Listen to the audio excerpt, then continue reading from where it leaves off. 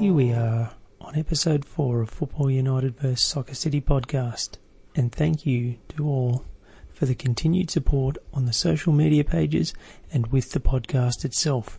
Being a narrow slice of soccer life in Australia, this podcast is averaging more listeners than I thought it would. But I must stress, recording people's Illawarra soccer history is the main objective, so we can embrace, appreciate and demonstrate our great history in the region as a sport. The interviewee on this episode was fascinating to catch up with, as his introduction to the game via his family instilled in him a passion for the game which has not left him. And when one of the family members is Uncle Barry Salisbury, and you get taken onto the field as a team mascot in the 1963 Federation Grand Final between South Coast United and Apia, in front of 30,000 plus people, it must create a memory so fantastic it beggars belief. This was one of many fascinating moments in Alan Mangle's soccer life. I dearly hope you enjoy this episode as much as I enjoyed conversing with Alan.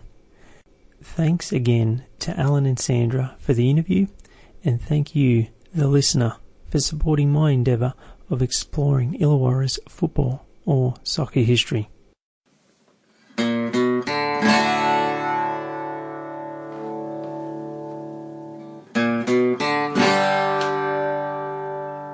Welcome everybody to the Football United vs Soccer City podcast. We're here in the leafy surrounds of Woonona, and we're here at the Mangles residence, and I'm here with Alan. Yep. So thank you for having me at your place. It's appreciated. Thank you, Travis. So I guess the most people know you in the Illawarra circles, but we'll start from the beginning. So do you want to tell myself and the listeners a bit about your introduction to soccer? Because it was a pretty much what I would class in my research, and being a bit of an amateur history buff on Illawarra soccer, sort of a rock star pass, so to speak, to the game in those days in the 60s. Yeah, well, I was involved with through my uncle Barry Salisbury, Mum's brother, that got through the early 1963 when they got to the grand final and beat Apia 4-0 up at this old sports ground in front of 30,000 people. I was lucky enough to be the mascot on the day, walking out with hand in hand with Barry, and that was quite a thrill at an early age. Through all the South Coast United days, through the Jimmy Kellys and that sort of era, and then in '68 Barry went to Balgownie to coach, so I followed Barry with the family to Balgownie to watch him coach there. He was there for a few years, then retired in '71. So with let's speak about those times, because obviously they obviously developed a passion inside you that's carried on ever since. Yeah. But to put it in perspective, even though you were at a young age, 5 through to maybe 10 or 11, but you saw probably one of the purple patches in Illawarra soccer history. We're talking what I think I have the official crowd that day for the 63 grand final between Apia, and it was 30,158. Yeah. And so you got to tremendous day out in the ground. So you do have recollections of that day. Oh, definitely. I remember being sick on minties and vomiting all the way home in the car. Too many minties. Because the crowds, even that year in 63, I think they went up in 64, 65, and in 69 when they won the league championship. They were a bit bigger. They averaged around 4 to 5, but they were sort of 2 to 4,000 depending on the team. Yeah, whoever came down would be Panhellenic. So that experience at a young age, seeing huge crowds in the old Balls paddock, which was just supposedly great atmosphere. How did you feel being ball boy and well, 9,000 when they played Panhellenic at the old Woonona Oval, Balls paddock in those days. Just people on roofs, just trying to get a glimpse of the game. Just of course, Panhellenic, a great Greek club, that they brought a massive amount of supporters with them as well. But some of the Apia crowds, magnificent, just heady days. And a lot of players were coming out from England, the Kellys, and had followed with the Noddy Olston during that era. William McGrody. There were some great people that came out, and they were talented players. And Barry as well. So I guess for you initially, probably not until maybe your teens or even your 20s, you didn't really see that as any different, did you? No, it just became part of life. I'd go up in the car with Barry and the old physio, Les Magic Fingers Griffin, they used to call him. I'd go up in the old E.H. Harold up to Arlington Oval with the Canterbury Babes even, and I was only 2 or 3 years old. So, that's when it all started for me. Just always had that passion for soccer through that. So even though we did, and we'll make it clear for the listeners, even though we did have, I guess it was sort of de facto A-League, a mix between A-League or NSL and NPL1, because you only had the top state leagues, but we had 2 to 3 teams. I think Balgownie were in the second division. They were, yes. But South Coast United, who were emerging of Corrimal United and Woonona, there wasn't just local teams, there was other strong teams, but Barry, your uncle, he played for Canterbury, which was one of the premier clubs. So Johnny Warren, Johnny Watkiss, Raul Blanco, I think, was in that. Raul might have coached that team. Leo Bungartner, that would be a famous name that a lot of oldies would remember. So for you, it was more of a case of you got to see a bit of Canterbury, but then when he came back to South Coast, more of that. More of that, but you got to travel up in the car, and I guess be in that inner sanctum. So I'd go over to Balls Paddock every Tuesday and Thursday night for training or whatever they trained. I'd fox all the balls for them, and I'll shoot and practice, and So very, very auspicious start to, I guess, your footballing life or soccer life. You were still watching, I guess. Barry had gone over to Balgownie in '68, but do you still remember those sort of? Talking about South Coast for a second, what colour shirts did they play in? It was the old long sleeve red, and had a white thing around the trim around the neck, and then the white South Coast United badge. Yeah, and shorts and socks. White shorts and red socks. I think. Okay. I just remember the shirt mainly. And so, simultaneously, as you were ball boy mascot and helping out at training. With your uncle, you were also starting to play. And you obviously a Woonona junior. Yep. So what are your memories of those days? Starting '65, I started in the old under sevens as a 6-year-old and played right through the grades there into the 12s. We had a fella called Eric Thompson, who'd be well known to the listeners amongst the district soccer circles. Eric was the coach at Woonona under 12s at the time, and then. We used to skip 2 years then. We used to go 12s, 14s, 16s, and that's when Eric sort of introduced that professionalism about that. Then I'd have to go up and I'd have to play with the Peter Beggses in that side, which was Brian Ireland, Ronnie Vandervoort.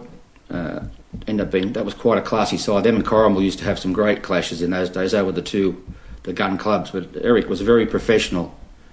I remember that about the first sort of signs of a real professional type coach. Trained very hard, Eric had it. And with Woonona, what colour shirts were they playing in the time? And was it down at Ocean Park? Yes, I started the early days at Nico Park, but then we moved over to Ocean Park when I was about 10, roughly about 10 or 9 or 10.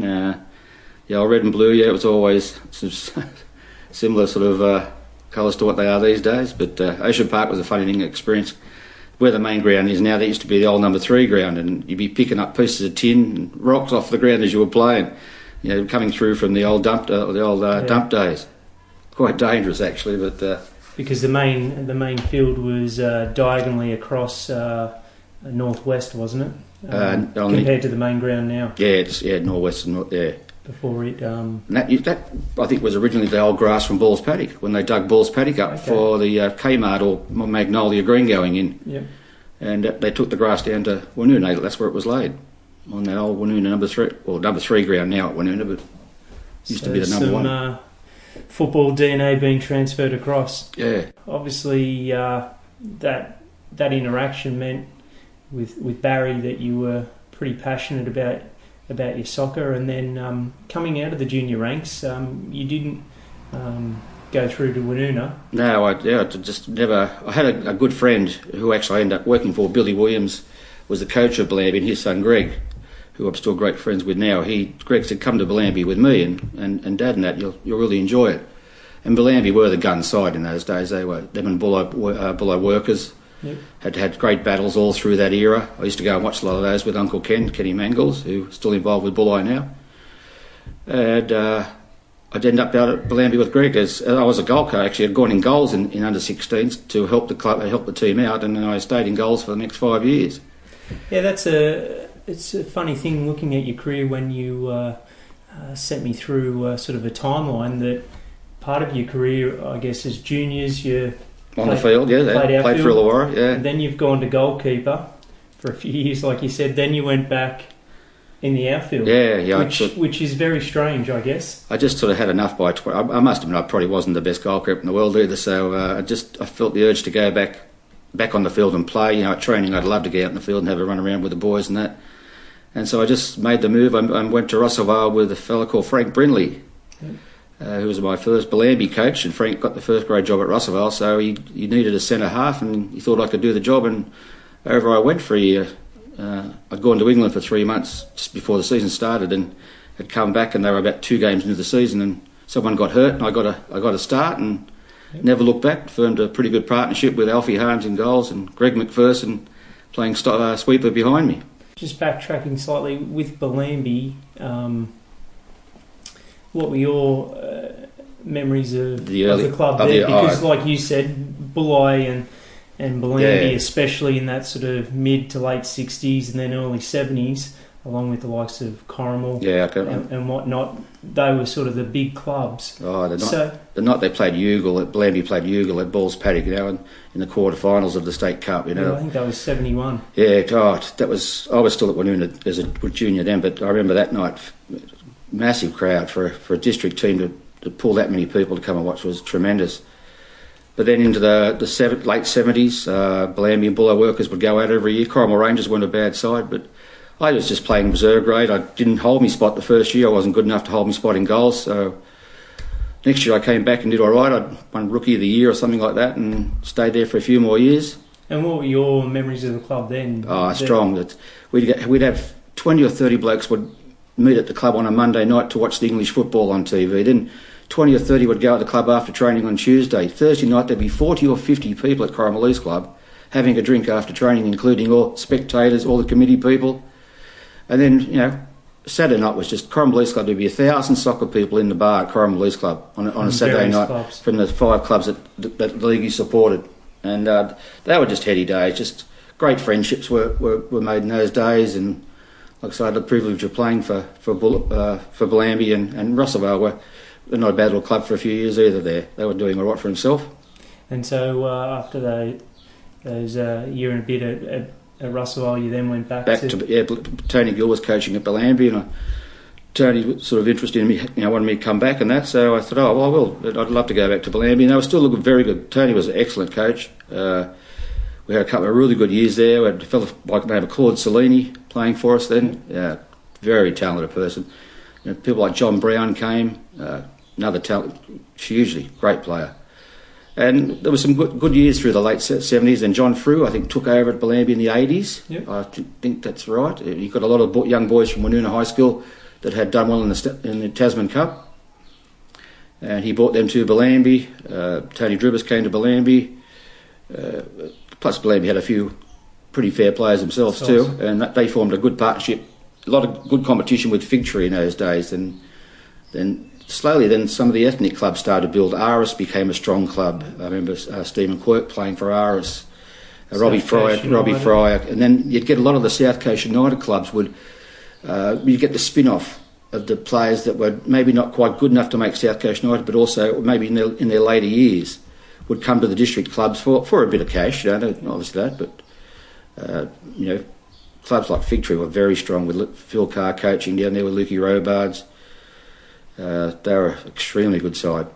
So we'll go back a little bit as well. Your first game senior game of football? Was it at Pop Errington? Popperington Park, yeah. Fernhill? Yes, Alfie Harms had broken his fingers, So broken his arm. obviously with Bellambi.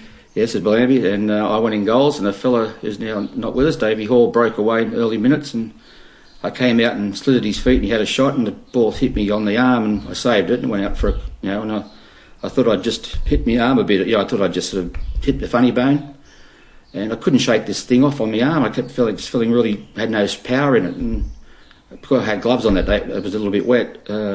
Eventually, our strapper Phil Hedger came around and said, "Pull the glove back," and here's my wrist.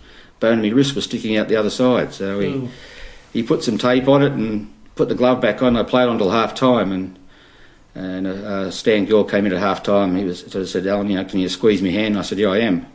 And he said, "It's up to you. We were leading 1-0 at the time." He said, "If you go out and you could easily make a fool of yourself in the second half." And I decided to come off at half time, and a young 16-year-old called Warwick Young went in goals, and that was Warwick's first game in goals, and ended up being a very classy keeper. Yeah, an excellent keeper. Yes. Played for the Wolves. So I can always say I gave Warwick his first big chance. You finished up with Bellambi in terms of your senior playing career. Yeah.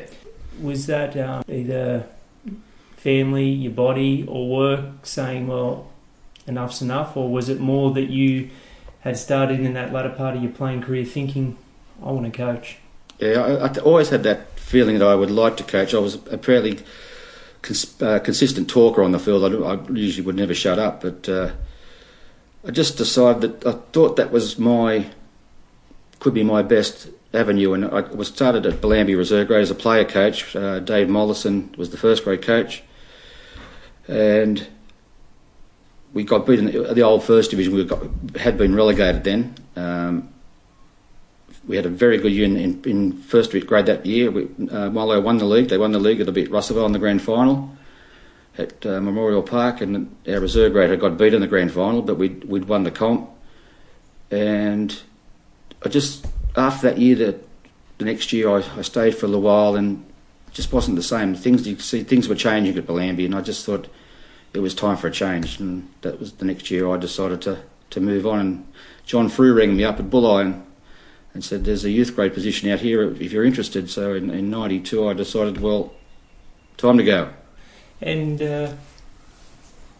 that year where you were player coach, was it more a case of you put your hand up because they didn't have anyone, or did they sort of come to you and say, look, I actually fell into the job. A fella called Adnam, a Turkish fella, Adnam, played a sweeper, a very classy player, but didn't like training too hard, and couldn't hardly speak a word of English, so I got the sort of helping Adam out, so Adam could get some money for playing as well.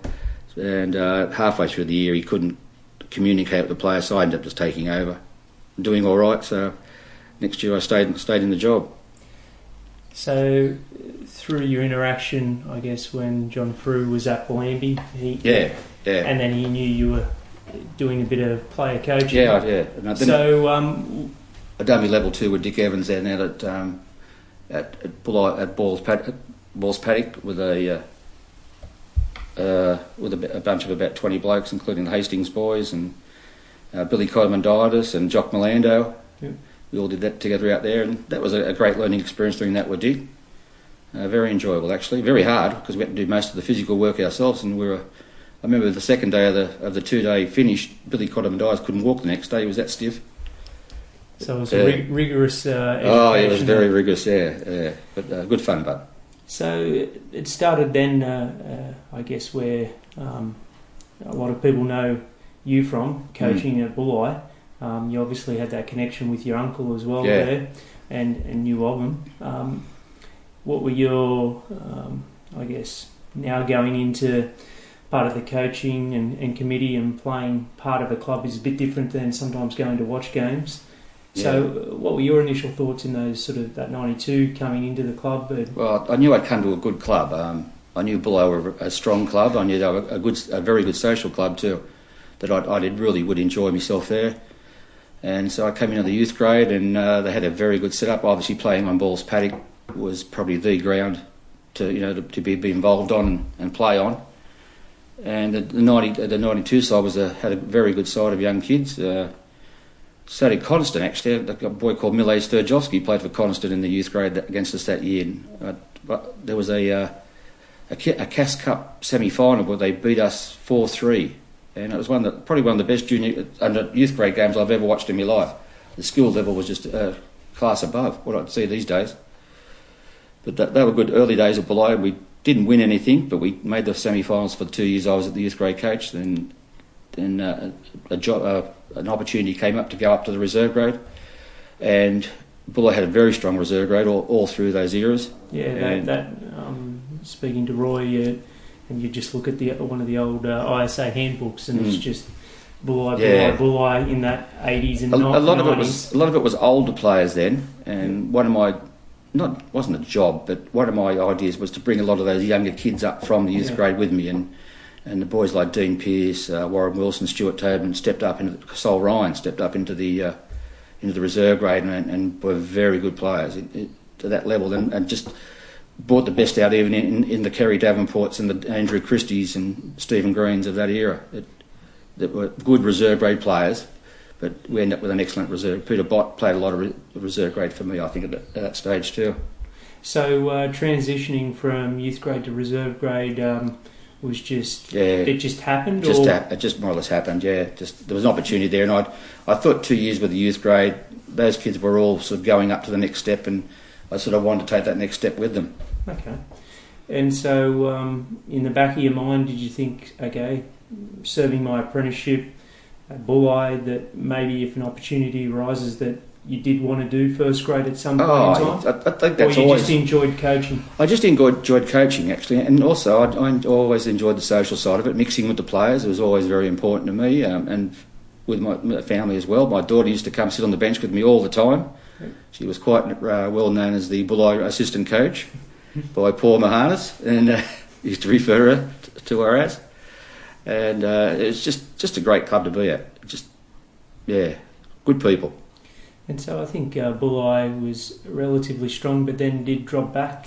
Yes. In the latter 90s, was it? Or? Yeah. Fruey had a couple of years there. Then Peter Beggs came on. Peter Beggs had 4 years, very successful years there. That was a great 4 years, actually. That was. And you were reserve grade coach, didn't you? With Peter, and just learned a hell of a lot off Peter. Just the way he very just professional, and just the way he spoke to his players, and kept his calm with them. Kept very all about calmness and speaking, making sure they understand what you want from them.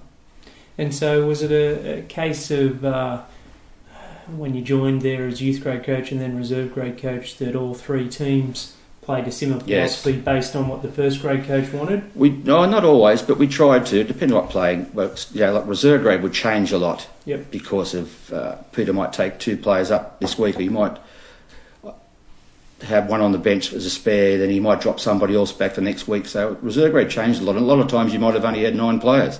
And they were the quiet days I enjoyed, because 2 boys would come up from the youth grade that maybe have played 3/4 of a youth grade game already, and they might play half a game each for me in the reserve grade. And to see the effort of those kids put in, and the way they adjusted to the better playing with better players, that was very enjoyable. That was, And my personal opinion is that's the strength of reserve grade, and why it's still required in my mind, because you get to be taught without the sort of fastness or strength of first grade game. Reserve grade slightly a step back, but you can still be taught by a coach and or senior players. Very true, Travis. You learn more from those people playing with those sort of players that you'll ever learn on the training field. And you just learn how to grow up too. It's when I joined Bellambi, you get taken under your wing like people like Graham Cram and John Morris was there for a time too, and just lovely people to be around, and they look after you. That was the big thing. They teach you about life as well, not just about football. Yeah, well, I think that's a aspect that we sometimes lose at any sporting club, whether it be a male or female or any volunteer organisation. You are mixing with the community and being part of it. So it's one of the big things I've always tried is to be, especially with the youth grade kids, because sometimes you're like their dad, and you're like, they can come and tell you things that they mightn't be able to tell mum and dad, things that's happened in their life and things like that. And I always try to be there for that part of their lives as well. I thought part of their growing up life, and that was very enjoyable too. So with youth grade and then to reserve grade, and then, maybe at one point in time that you were going to be a first grade coach, and even though the three teams would play roughly the same, what was your coaching philosophy? How did you like to play when you got that opportunity? Yeah, we played a lot of those days with 3-5-2. You'd play with sort of three at the back, the two wide guys, sort of like I think Postecoglou started to bring it into Australia, and then the two defensive midfielders, and the two fullbacks would play like wingers. So we played a lot of that stuff in those days. But then some teams you'd have to adjust. If they played three up front, well, you might have to adjust and play with a sweeper. Yep. I think it was more with sweepers in them days. These days they play with a lot of zonal stuff. One left-sided right centre back, left-sided centre back, things like that. But we tried to sort of just go out there and play. Yep. And play off people. Don't just think you've done, just because you've played a 20-metre ball, that don't just stand there and admire it. Let's go and keep going. Everybody keeps going all the time. So there's a real even as a defender on the left hand, if you're a defender on the left hand side and the ball's on the far right, you've still got to think about where you want to be, where you have to be if it breaks down and things like that. So just educating the players and teaching them those close basic skills, aspects of the playing game, on and off the ball. Playing in small zones, 3-on-2s, isolating people, isolating weaknesses in the side that you think might be there. And do you think that was a strength of Bulli as a club, that they're, and I'm not disparaging any other clubs here, but things vary at different clubs even these days, but Bulli was pretty much the committee left the coaching staff to be autonomous, here you go. We've hired you, now do your job. Yeah, they did. Yeah, there was never any interference out there at Bulli at all, none whatsoever. And you got a lot of good feedback off people that were involved in the club too. The Kevin Loves and a lot of the old players would still be around the club at the time. And they'd always give you a pat on the back or a word in your ear if they thought that they saw something that might help. But never every criticism. There was never any stab in the back jobs out there. That's for sure. So when did you finish up as reserve grade coach there at Bulli? They got relegated in 2001. Yeah. And a lot of the players said they'd stay if I was given the job, and I thought that the time was right for me to step up to the plate and have a bit of a go. So the Rod Patterson stayed, the Simon Baines, they all said they'd stay. The Zatkovich boys, there was two of them there at the time, Luke and Simon, and just trying to think of the other guys. Alan McLeish stayed. Yeah, they just more or less all stayed together. Yep. And we went back and won the first division undefeated. University knocked us off towards the end of the year in the final. I think Timmy O'Brien scored the goal for Uni. One player I always wanted to sign was Timmy O'Brien. I he went to Tarrawanna in the end, but he ended up a great player. Then we went got promoted into the Premier League that next year for 2004, and we strengthened our side with some good acquisitions. Alan Flack came, and John Flack from Kemlawarra, Alan Flack from Picton, Stuart Glass came back to the club, I think. A young boy called Ruben Zatkovich burst upon the scene as a 17-year-old, and of course the two major signings were the two Spencer boys. Jasper signed first, and he said, look, there's an opportunity to get Noel for much of the season, and then Noel ended up playing the rest of the whole year. And Noel was so professional. It was actually brilliant for me to learn off people like Noel Spencer, and just the way they conduct themselves and the ideas they put into the game and the thoughts and that. So I think what I'm hearing in our interview so far is that you seem to be very pragmatic in your approach to life, especially your soccer coaching, that you're always open to, I guess, being there for players, wanting to be part of the team, still following the hierarchy, but also learning from the likes of Peter Beggs and others. Oh, definitely. And yeah. You're always open to learning and watching others. Some people can be, I guess, blinkered maybe is the word, but yourself, you're very open, it seems, to learning, not just from coaches or senior committee members or past players, but also someone like Noel Spencer comes on the scene. You're learning from a senior professional player. So. It was tremendous. They had such desires, the Spencer boys, and we had a tremendous year that year. We won the Bert Bampton Cup in the end at Crangilla, and Crangilla had a very hot side with people like Matthew Bailey And Mark Bridge, who ended up being a great NSL player, or A-League player, still is to these days. I think he's still playing A-League somewhere. They were a red-hot side. We posted them up 4-1 down at Cringula in the final, even after Ruben Zakovic had got sent off. So that was a great day for the club. We hadn't won the Burt Bounty in 27 years. So tremendous team effort that day by the boys. And that... So I guess what I'm trying to say there is that you're learning from others, big celebration. So do you think having those sort of people around, say the Spencer brothers and those other guys that you signed up, it then filters down into the rest of the team, yeah, the other grades? Yeah, you could see, Rod Patterson, for example. He played through the good sides of Begsy and that. With people like Warren Baker had played, and Warren came back actually in that relegated year and played at sweeper for us. And they just bring out the best. Quality players will always do that, and they drive other people around them. And some of the best sessions we'd have at Bulli would be it could be 6 on 6, but it would be 4 attacking players on 4 defending players and 2 midfielders on 2 midfielders. And the sessions, you don't allow players to go outside where they want to play. Yep. Stuart Glass was always one, for example. He won't mind me saying this. He always wanted to play striker at training, which is no benefit at all because he's a centre half. Yep.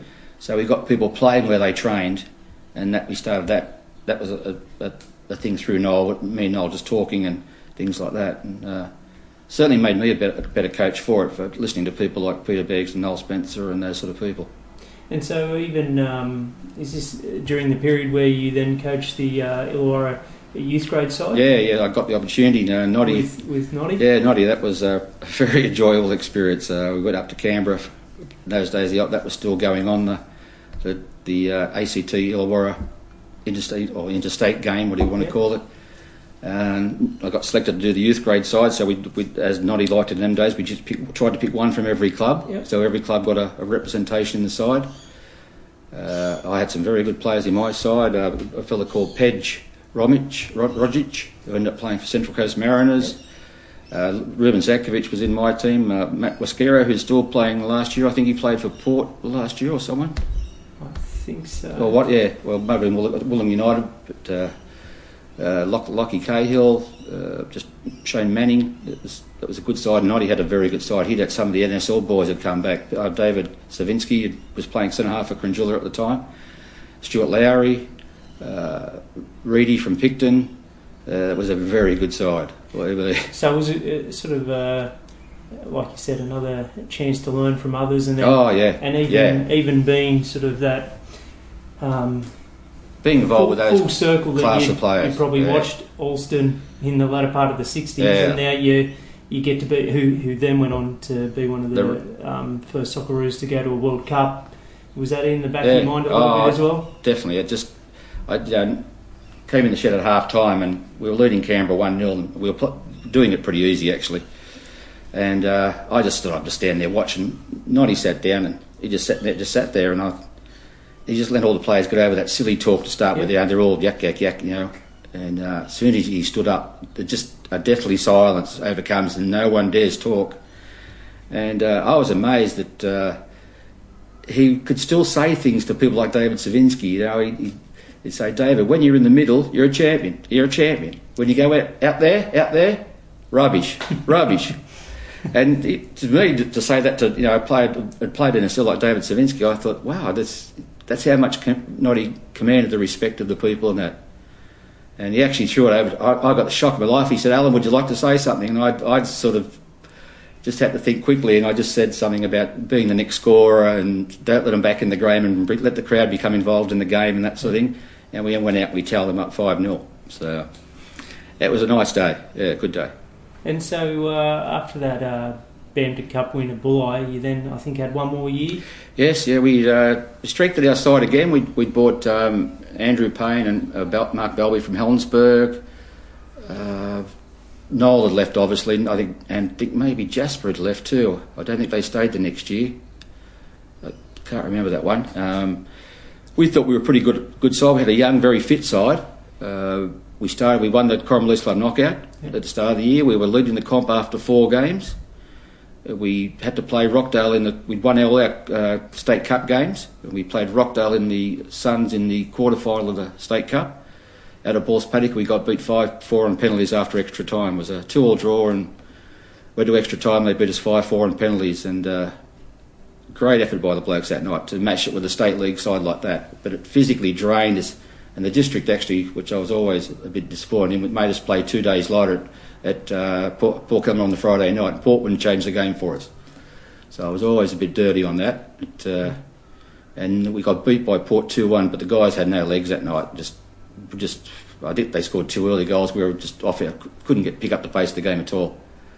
And we sort of fell apart after that. We tried resting the players, giving them a week off. We tried different things, and just never got it back together again. We ended up running 5th out of 14. We made the semis. And we got beat. We won our first semi-final, but got beat in the next semi-final by John Fleming's Serbia, I think. I think it was Serbia at the time, yeah. They beat us in the semi. So that was your last year? That was our last year. I knew then that I'd taken the players as far as probably I could. And you sort of talked to the committee and said, well... Yeah, I just more or less made a decision myself that it was time for me to go and time for someone new. I hadn't heard any rumours about Noddy at that stage. Maybe it had started. Yeah. But I remember going to presentation night that year and making my little speech, as us coaches had to do every year, and I just told him to embrace Adrian and give him a chance. I said, because he'd be well worth it for his, So Noddy had the next 6 years there. And so sometimes it seems in terms of your coaching career that it was pretty smooth. Sometimes it's a bit tumultuous, Yeah, you have your bad patches, of course you have your bad runs. But, you didn't get the sack, or there was no acrimony there? No. I walked away on my terms. Maybe they would have sacked me anyhow, for all I don't know. But I thought I'd taken them as far as I could, and I thought it was time for someone, and that Noddy came in.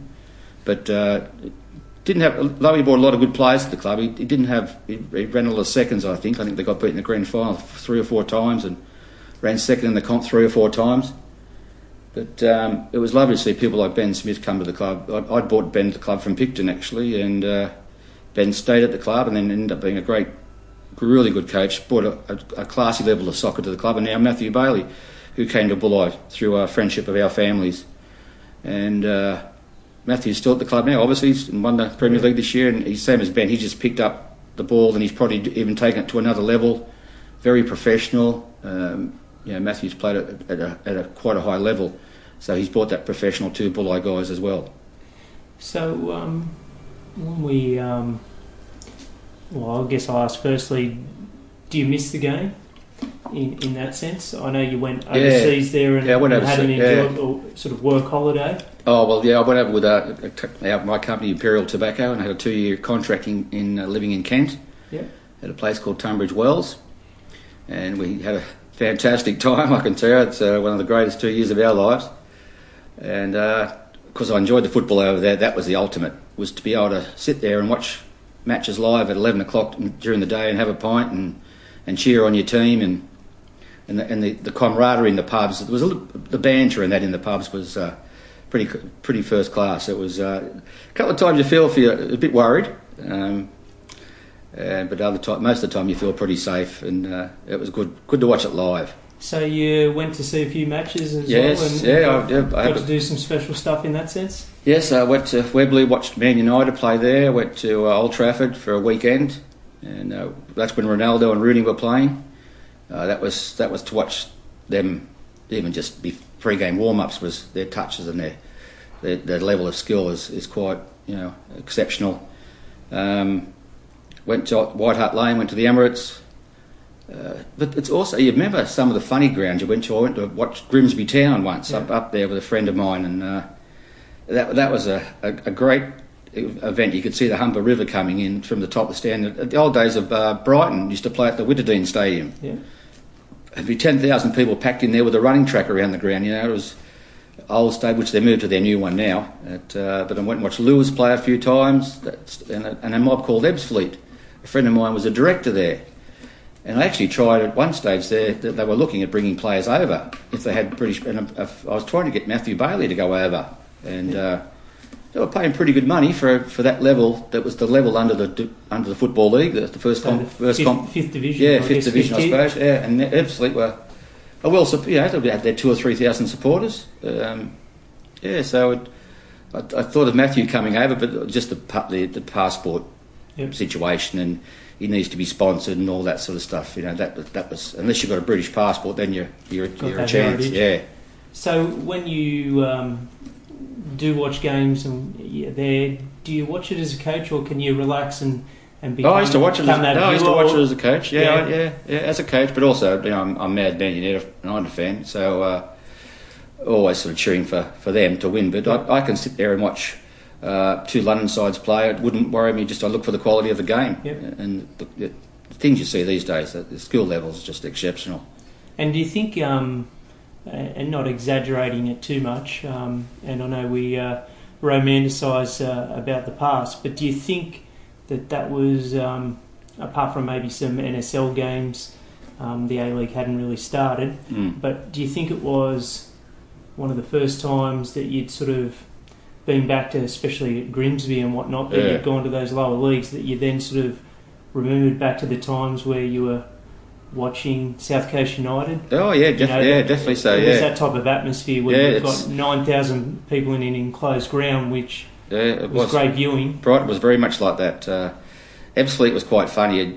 There was a little bar, and they'd all cram into this bar and all have a pint before the game. Then half the whistle would blow, and they'd all go straight back into the bars and have a pint while half time was on, then back in the bars at full time for another pint, and they'd all toddle off back to their houses. But real local stuff. I went and watched Gillingham play. Had the experience of going on a tour of the Bernabeu, and also in Nou Camp. I had a great experience in Paris. I'll tell that story. I'd like to tell that to the people that. Well, we were over there for a junket weekend for a prize we won at work for 3 days in Paris, and we were staying right near the Parc de Princesse. And on the Sunday morning, you could see all the people coming in for the game, and you could understand through the papers that it was Paris's last game of the season. They needed a point to survive relegation, and it was the last game for their Portuguese striker, Tony Paletta, who'd been there for 10 years. So it was like his farewell game. And I said, I'll never get a ticket. It'll be sold out, which it was. And I was just happened to be walking through the Radisson where we were staying, and I was going to ask the concierge if he knew somebody that might have a scalper's ticket, and I just, a young 10-year-old boy, an 18-year-old boy, and an old fellow was standing there with parachutes on, and I just, you're going to the game, you speak English? And the 18-year-old boy said, yes, I speak English. He said, yeah, we're going to the game. He said, big game today. And I said, yeah, Tony Paletta's last game, and they started laughing, and he said, you like football? I said, oh yeah, I coach a bit in Australia, and I've always loved the game, He said, would you like to come? I said, oh yeah, if I can buy a ticket. And the old man got this wad of tickets out, and he gave me a ticket. And I looked at it and said, the Royal Box. I said, what is it? And they started laughing. They said, well, this is Tony Paletta's dad. I'm his nephew, and that's his son. Oh, wow. So I went into the Royal Box with the Paletta family with them. How special is that? Yeah, so it was a great night, and got to mix with a lot of scouts from other clubs were there, from West Ham and Chelsea. A scout was there in that sort of little bar area they had off the back of that, and it ended up being a great night. Yeah, really. And they got their point for relegation against Saint Etienne, and Tony Paletta did his lap of the car, and I was standing up in the Royal Box way with his family. You probably thought, who's that joker up there? Yeah, so and all the people from work had stayed up that night. I got back about 11 o'clock, and they'd all stayed up, and they gave me a standing ovation. All the English guys were that jealous. How did you get a ticket for that? How the hell would you? Royal Box, very cool. Yeah, yes. So when you look back over your involvement in the game, you mentioned it in your Bellambi days about people mixing together at the Leagues Club, Corrimal Leagues, but the game and life and people evolve and communities evolve, but you would have had that sort of direct line of seeing that change in the game, especially that social aspect. Oh, definitely, yes. It's really fallen up. I presume drink driving sort of killed that thing where you could have a few beers and drive home, but obviously not these days, and that's the whole social side of it now, I think, is just about fallen apart. I think there's still some good supporter clubs, like I think Tarrawanna still have a good social atmosphere up there, and I think Bulli still do. But I don't know about some of the other clubs. You hear bad stories that they all just get in the car and go straight home. But so I think socially it's not what it used to be.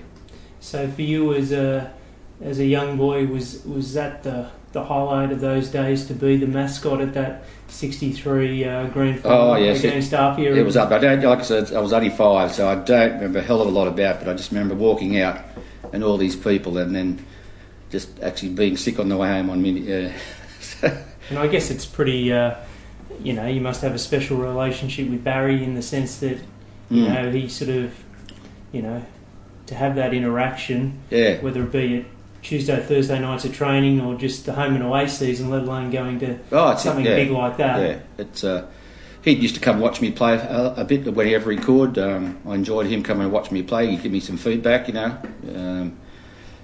Then also in the coaching career, he come watched a couple of grand finals I coached in, and always give me some feedback of what he thought was the strengths of the side and what let us down maybe on the day. And it's all feedback. It's all learning curve, and I value his opinion on things like that. And so, apart from him, in that era where you were watching as a kid, who sort of picked your fancy? Because there's some big names there. Whether you're talking about Peter Wilson, Alston, Peter Beattie, Max Tolson, Dennis Patterson. You've got Wilf Billington and Ringo played in that side, Adrian Ringlands. Jack Hennessy.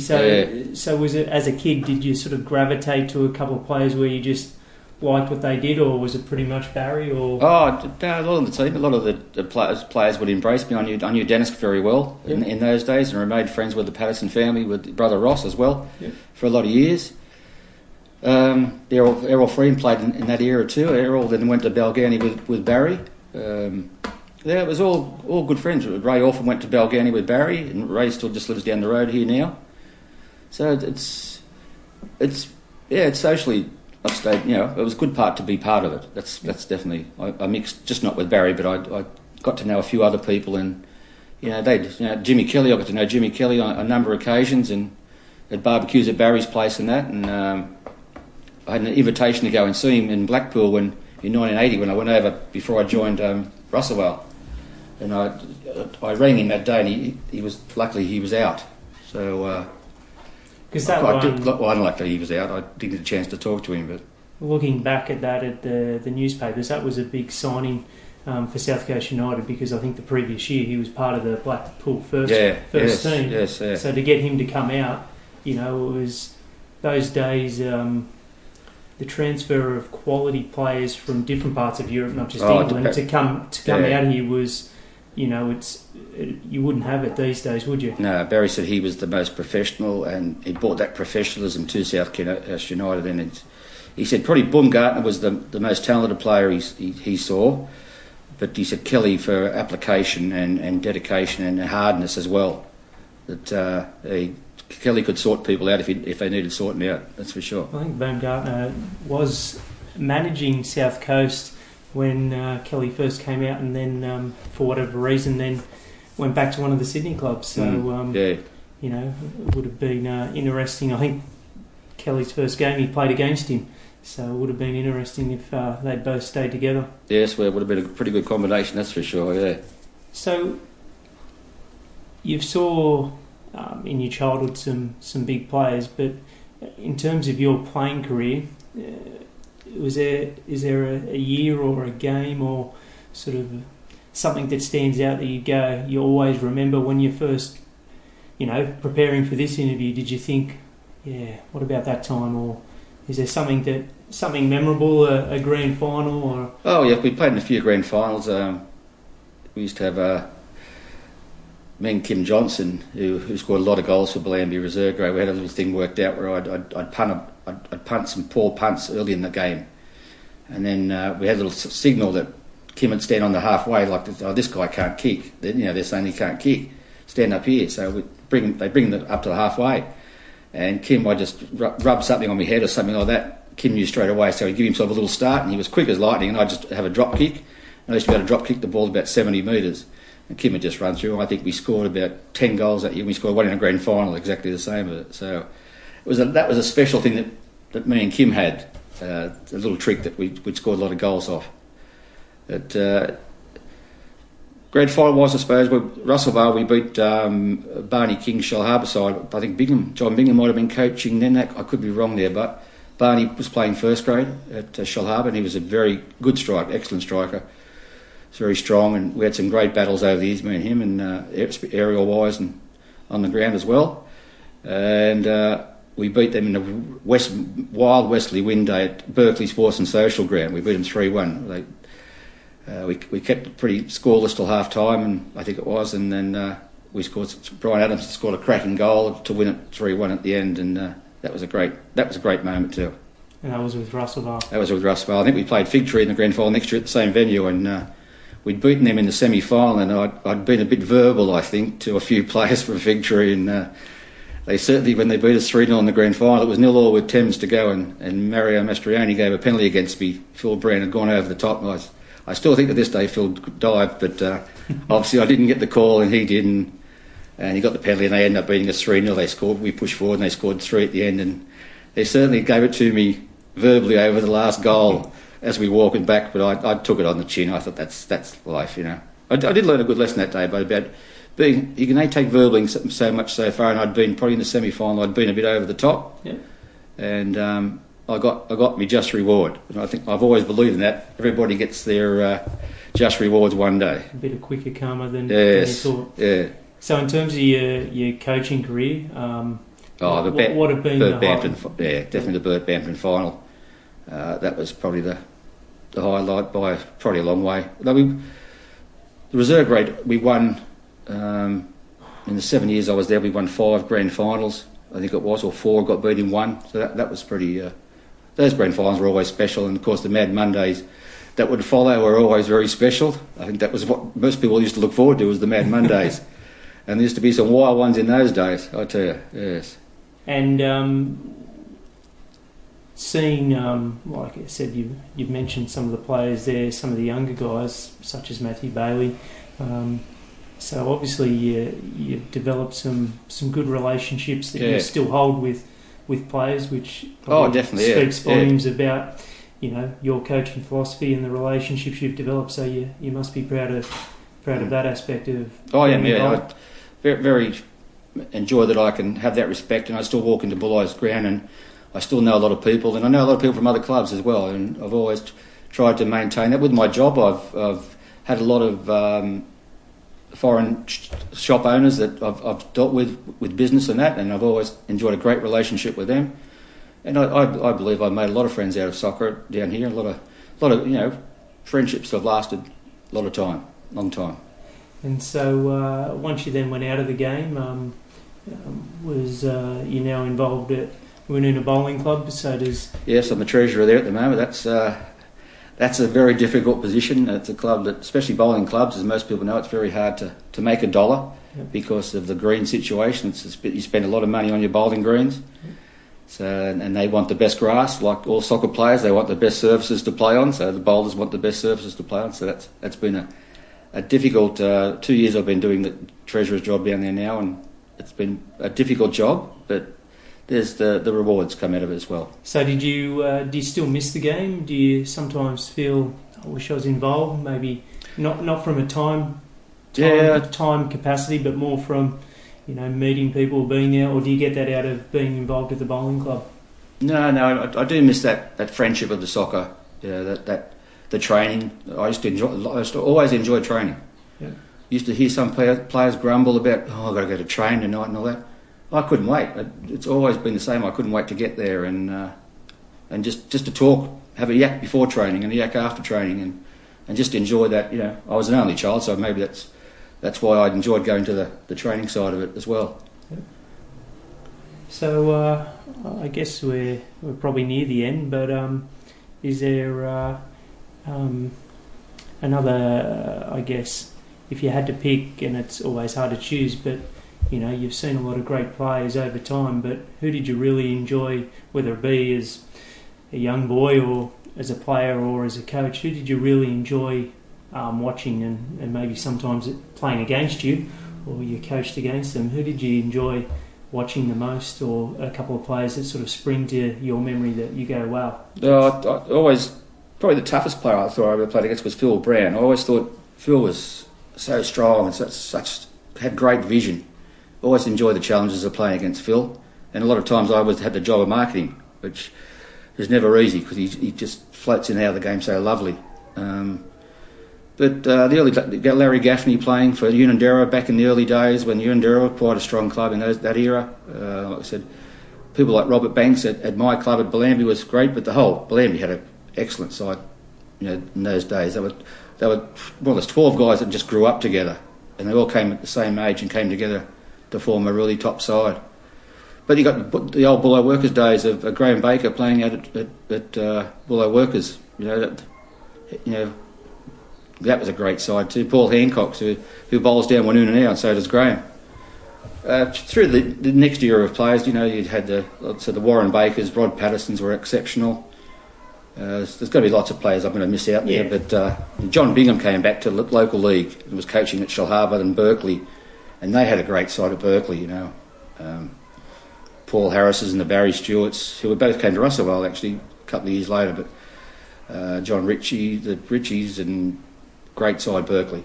Then you had Luke and Kari coaching the Fig Trees through the 80s. Extremely strong club at there, Robbie Noakes and Ian Lewis, players like that. And in terms of your coaching career, who did you always like in your side, and you knew that? Oh, Paddo would always be one of your first. Rodney was always. I always enjoyed Stuart Glass. I'd never enjoyed Stuart at training. He was the worst trainer in the world. But on game day, you wouldn't want anybody else but Stuart Glass playing centre half for you, because he just cover the ground so quick, and he was good tackle and head. But then the Spencer boys come along, obviously, and they were exceptional quality. Watching the three young Zakovic boys grow up. Ruben from a tender age of 6. You see him at half time. As I'll be around walking to the players, you see Ruben out there as an 8 and 10-year-old with bare feet on, smashing the ball from 30 metres into the top corner with bare feet. You think, boy, this kid's going to be something. And they were the sort of players that it's always the steady players. We had such Adam Hammersley, we had the Simon Bain, all good steady players at Bulli. That was probably the thing we had. I know Matthew Bailey later in. I'm really glad that Matthew came to the club. But they'd be probably the pick of the ones that I've been around, that I've seen, and yeah.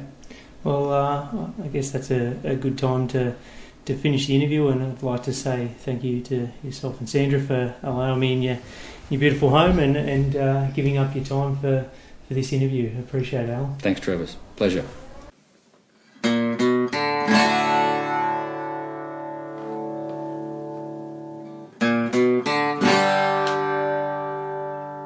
As a post-interview footnote, Alan did mention he spent approximately 2 seasons with Cringilla Lions as a reserve grade coach after his stint of coaching at Bulli.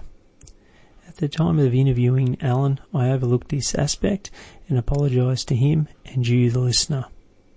This finalises episode 4 of Football United vs Soccer City podcast. Please keep listening. Thank you very much again for your support. I'm your host, Travis. Bye for now.